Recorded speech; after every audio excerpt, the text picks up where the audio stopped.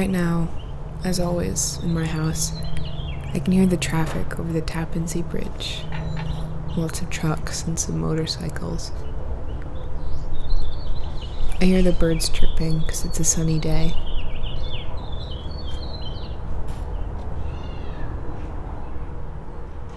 I can hear a high-pitched electric hum coming from somewhere in the walls.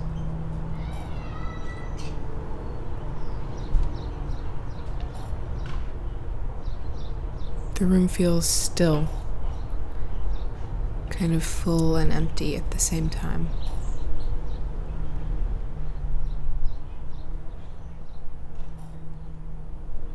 I can hear the wind blow when I see the branches moving. I can hear my own voice somewhere in the back of my head.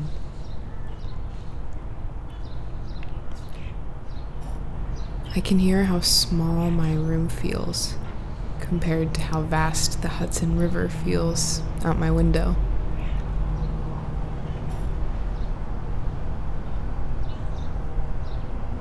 I can hear the pressure that the gray nimbus clouds are pushing down on me. I can hear the looseness of the blue sky behind them.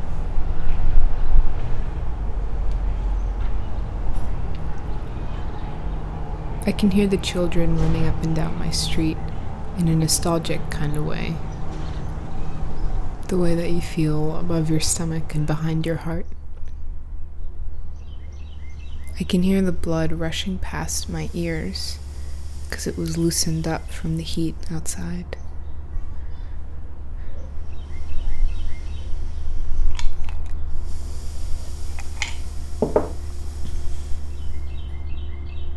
I can hear myself cooling down, my heartbeat settling, blood slowing, ringing ceasing.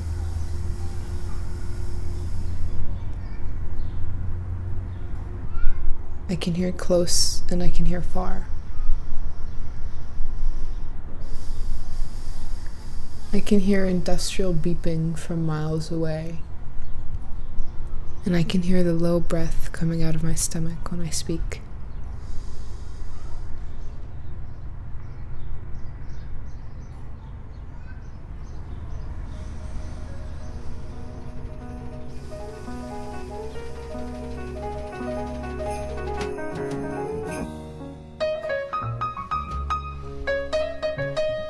This is Miranda Louise, and you are listening to Feminist Sonic Futures from Music 1240S. The track you're hearing right now is Turiya and Ramakrishna by Alice Coltrane. Let's get into it. One of the main questions we ask in this class is, what is a feminist relationship to sound? Another way to think of that question is, what is a decolonial relationship to sound? I think of the word decolonial as more of a blanket term embodying feminism, anti-racism, anti-classism, the equalization of all vectors of oppression.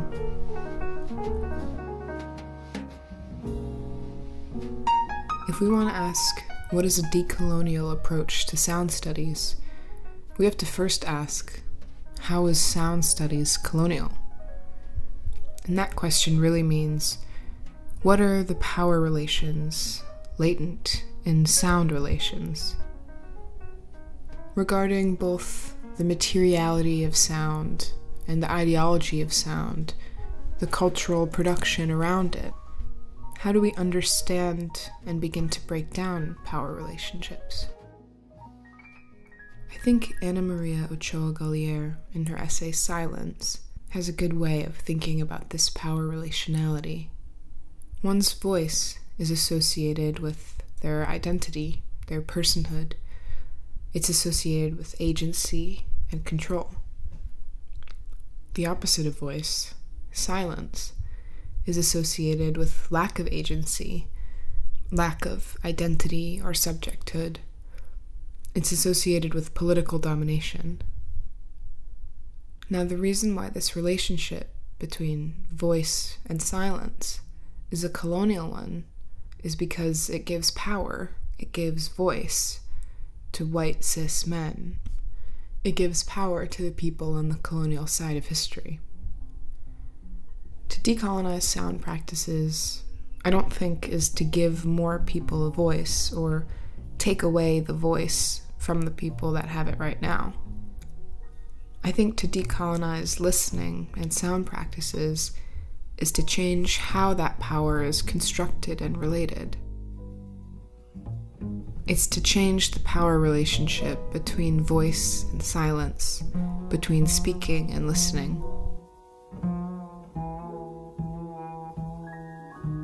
One of the most influential pieces that I read in this course was a piece by Owen Marshall on sounding out called Learning to Listen Beyond Our Ears, Reflecting Upon World Listening Day.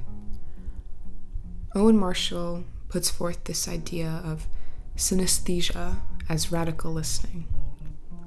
He talks about how in Western culture, the sensorium, the assemblage of our five senses, is socially constructed. We think of each sense, hearing, sight, taste, touch, smell, as separate, discrete entities. Hearing is dissociated from all of our other sensory experiences. Marshall acknowledges how this is really socially constructed and argues for a more holistic, synesthetic experience of listening, a kind of listening that we do with all of our senses rather than just our ears. The point is to locate listening in the body rather than in the mind or the ears or a logical progression of such. He promotes an affective form of listening, where listening is really just a feeling.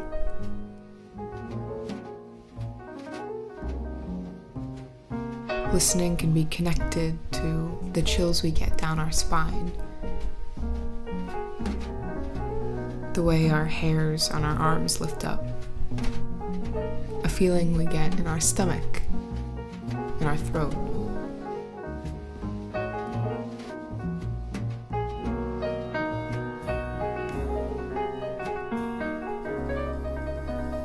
The process of listening isn't unilateral, but it's a holistic physical experience. Marshall cites the Nloyu people of West Africa. They have a word that relates hearing with the sensations of eating, drinking, breathing, regulation of saliva, sexual exchanges, and also speech. Hearing and speaking are collapsed into the same notion, the same sentiment, the same sensation. One's sonic experience is not confined to the sonic world. It's based in affect, not in a medicalized body. Now, I think this synesthetic idea of listening is decolonial, is feminist. I think the experiences of the body, of sensation and affect, are things that are devalued by Western society.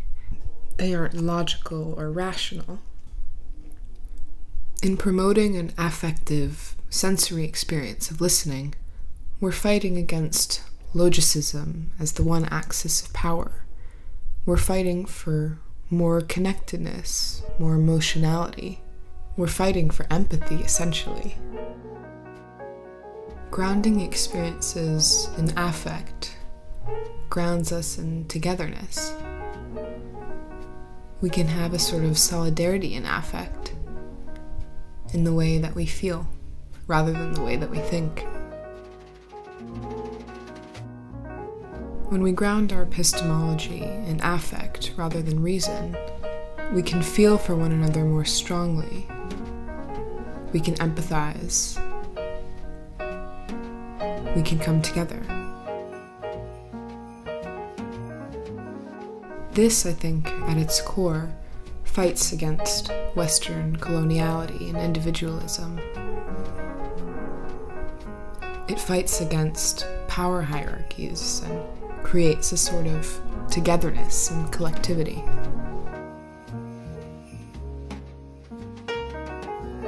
Now, there's something else that I think is really special about this synesthetic, affective vision of listening. In this sensation, this experience of hearing, eating, drinking, having sex, speaking, all these things, hearing and speaking coexist within the same sensory experience. They aren't separated by an experience that I'm having versus an experience you're having of producing words. Speaking and hearing are both grounded in a sensory experience, and that affective experience is what's important here.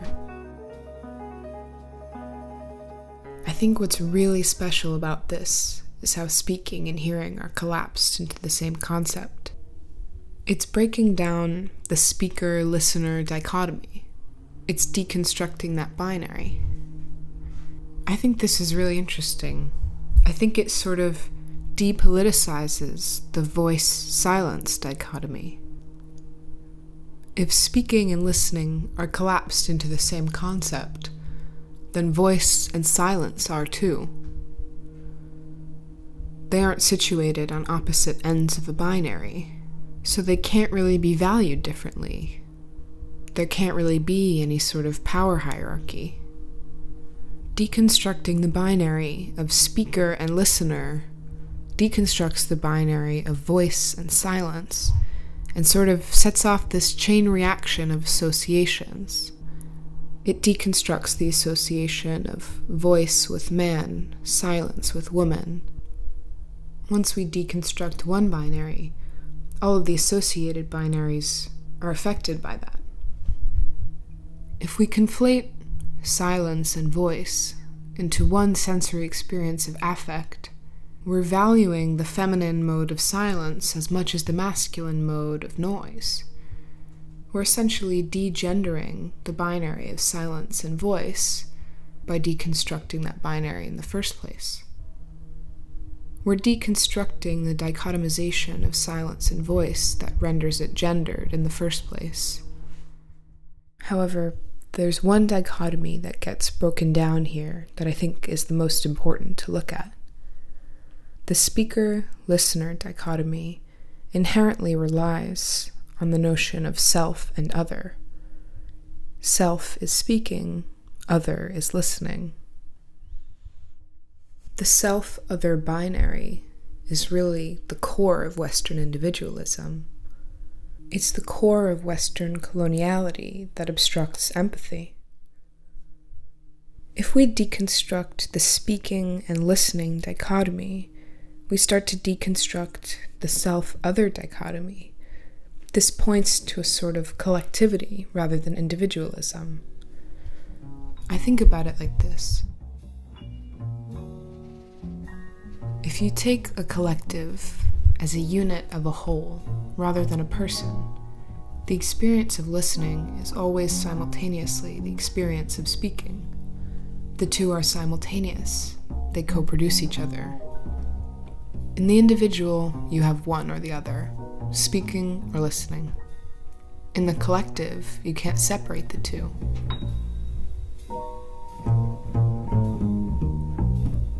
I think viewing sound practices from the point of view of the collective rather than the individual really gets at something decolonial. I think this idea is expressed in the essay The Pleasure as Principle, Sounding Out and the Digitizing of a Community by Aaron Trammell, Jennifer Lynn Stover, and Leanna Silva. The authors of this piece are talking about establishing a collective solidarity in the affect of giving voice, making visible, and listening. They're promoting positive listening practices. But when viewed from the collective rather than from the individual, this practice of listening comes full circle. If everyone is listening to one another, everyone simultaneously must be speaking to one another. You can't have a listener without a speaker. In the collective, they're simultaneous, they're together. When you think about a collective of people, rather than just an individual, Encouraging positive listening practices is the same as encouraging positive speaking practices. People without a voice are encouraged to speak by the encouragement of everyone else to listen.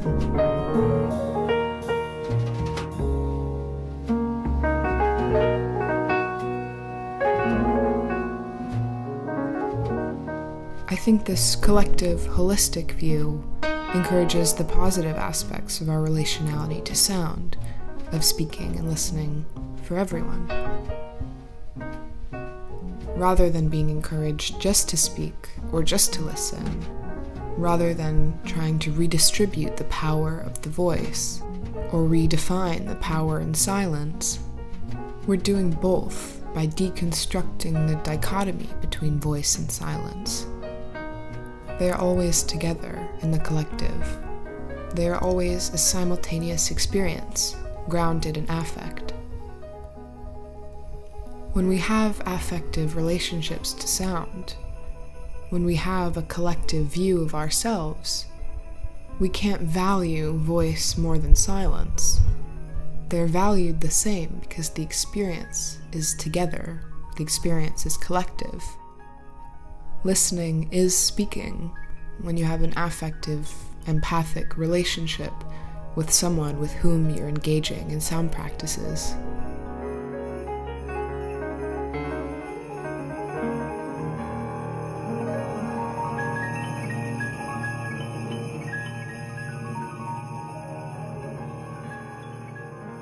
This togetherness, this idea of the collective, is really the core of what I'm talking about. What I think works against coloniality, patriarchy, racism, heteronormativity, all these things.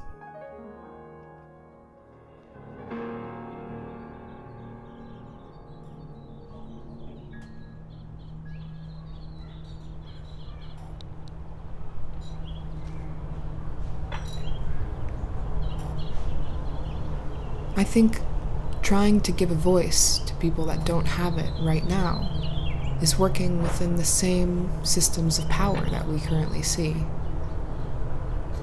It's still valuing voice over listening, sound over silence. And this power relationality exists in the first place because of the binary that's set up between noise and silence. However, when viewed from the stance of the collective, this binary doesn't exist.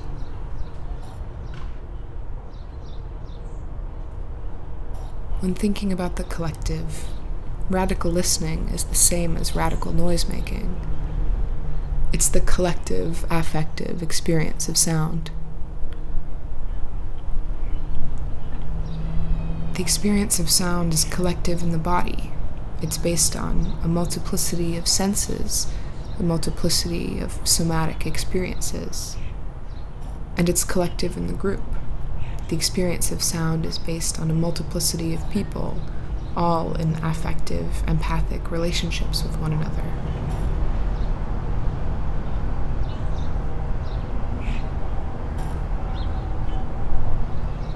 I think these ideas are really decolonial at their core. Working against Western coloniality is working against Western individualism. It's working against the self-other binary that gives way to all of these other binaries: man, woman, white, non-white, speaker, listener, all the binaries that allow for power hierarchies.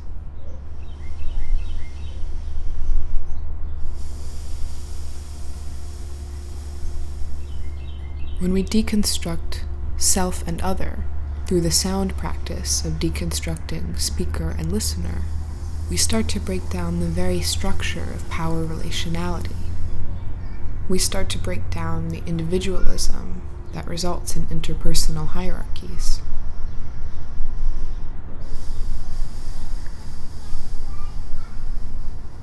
In viewing the collective, we can't distinguish between self and other. We can't distinguish between the experience of speaking and listening. There is only the collective experience of sound and affect.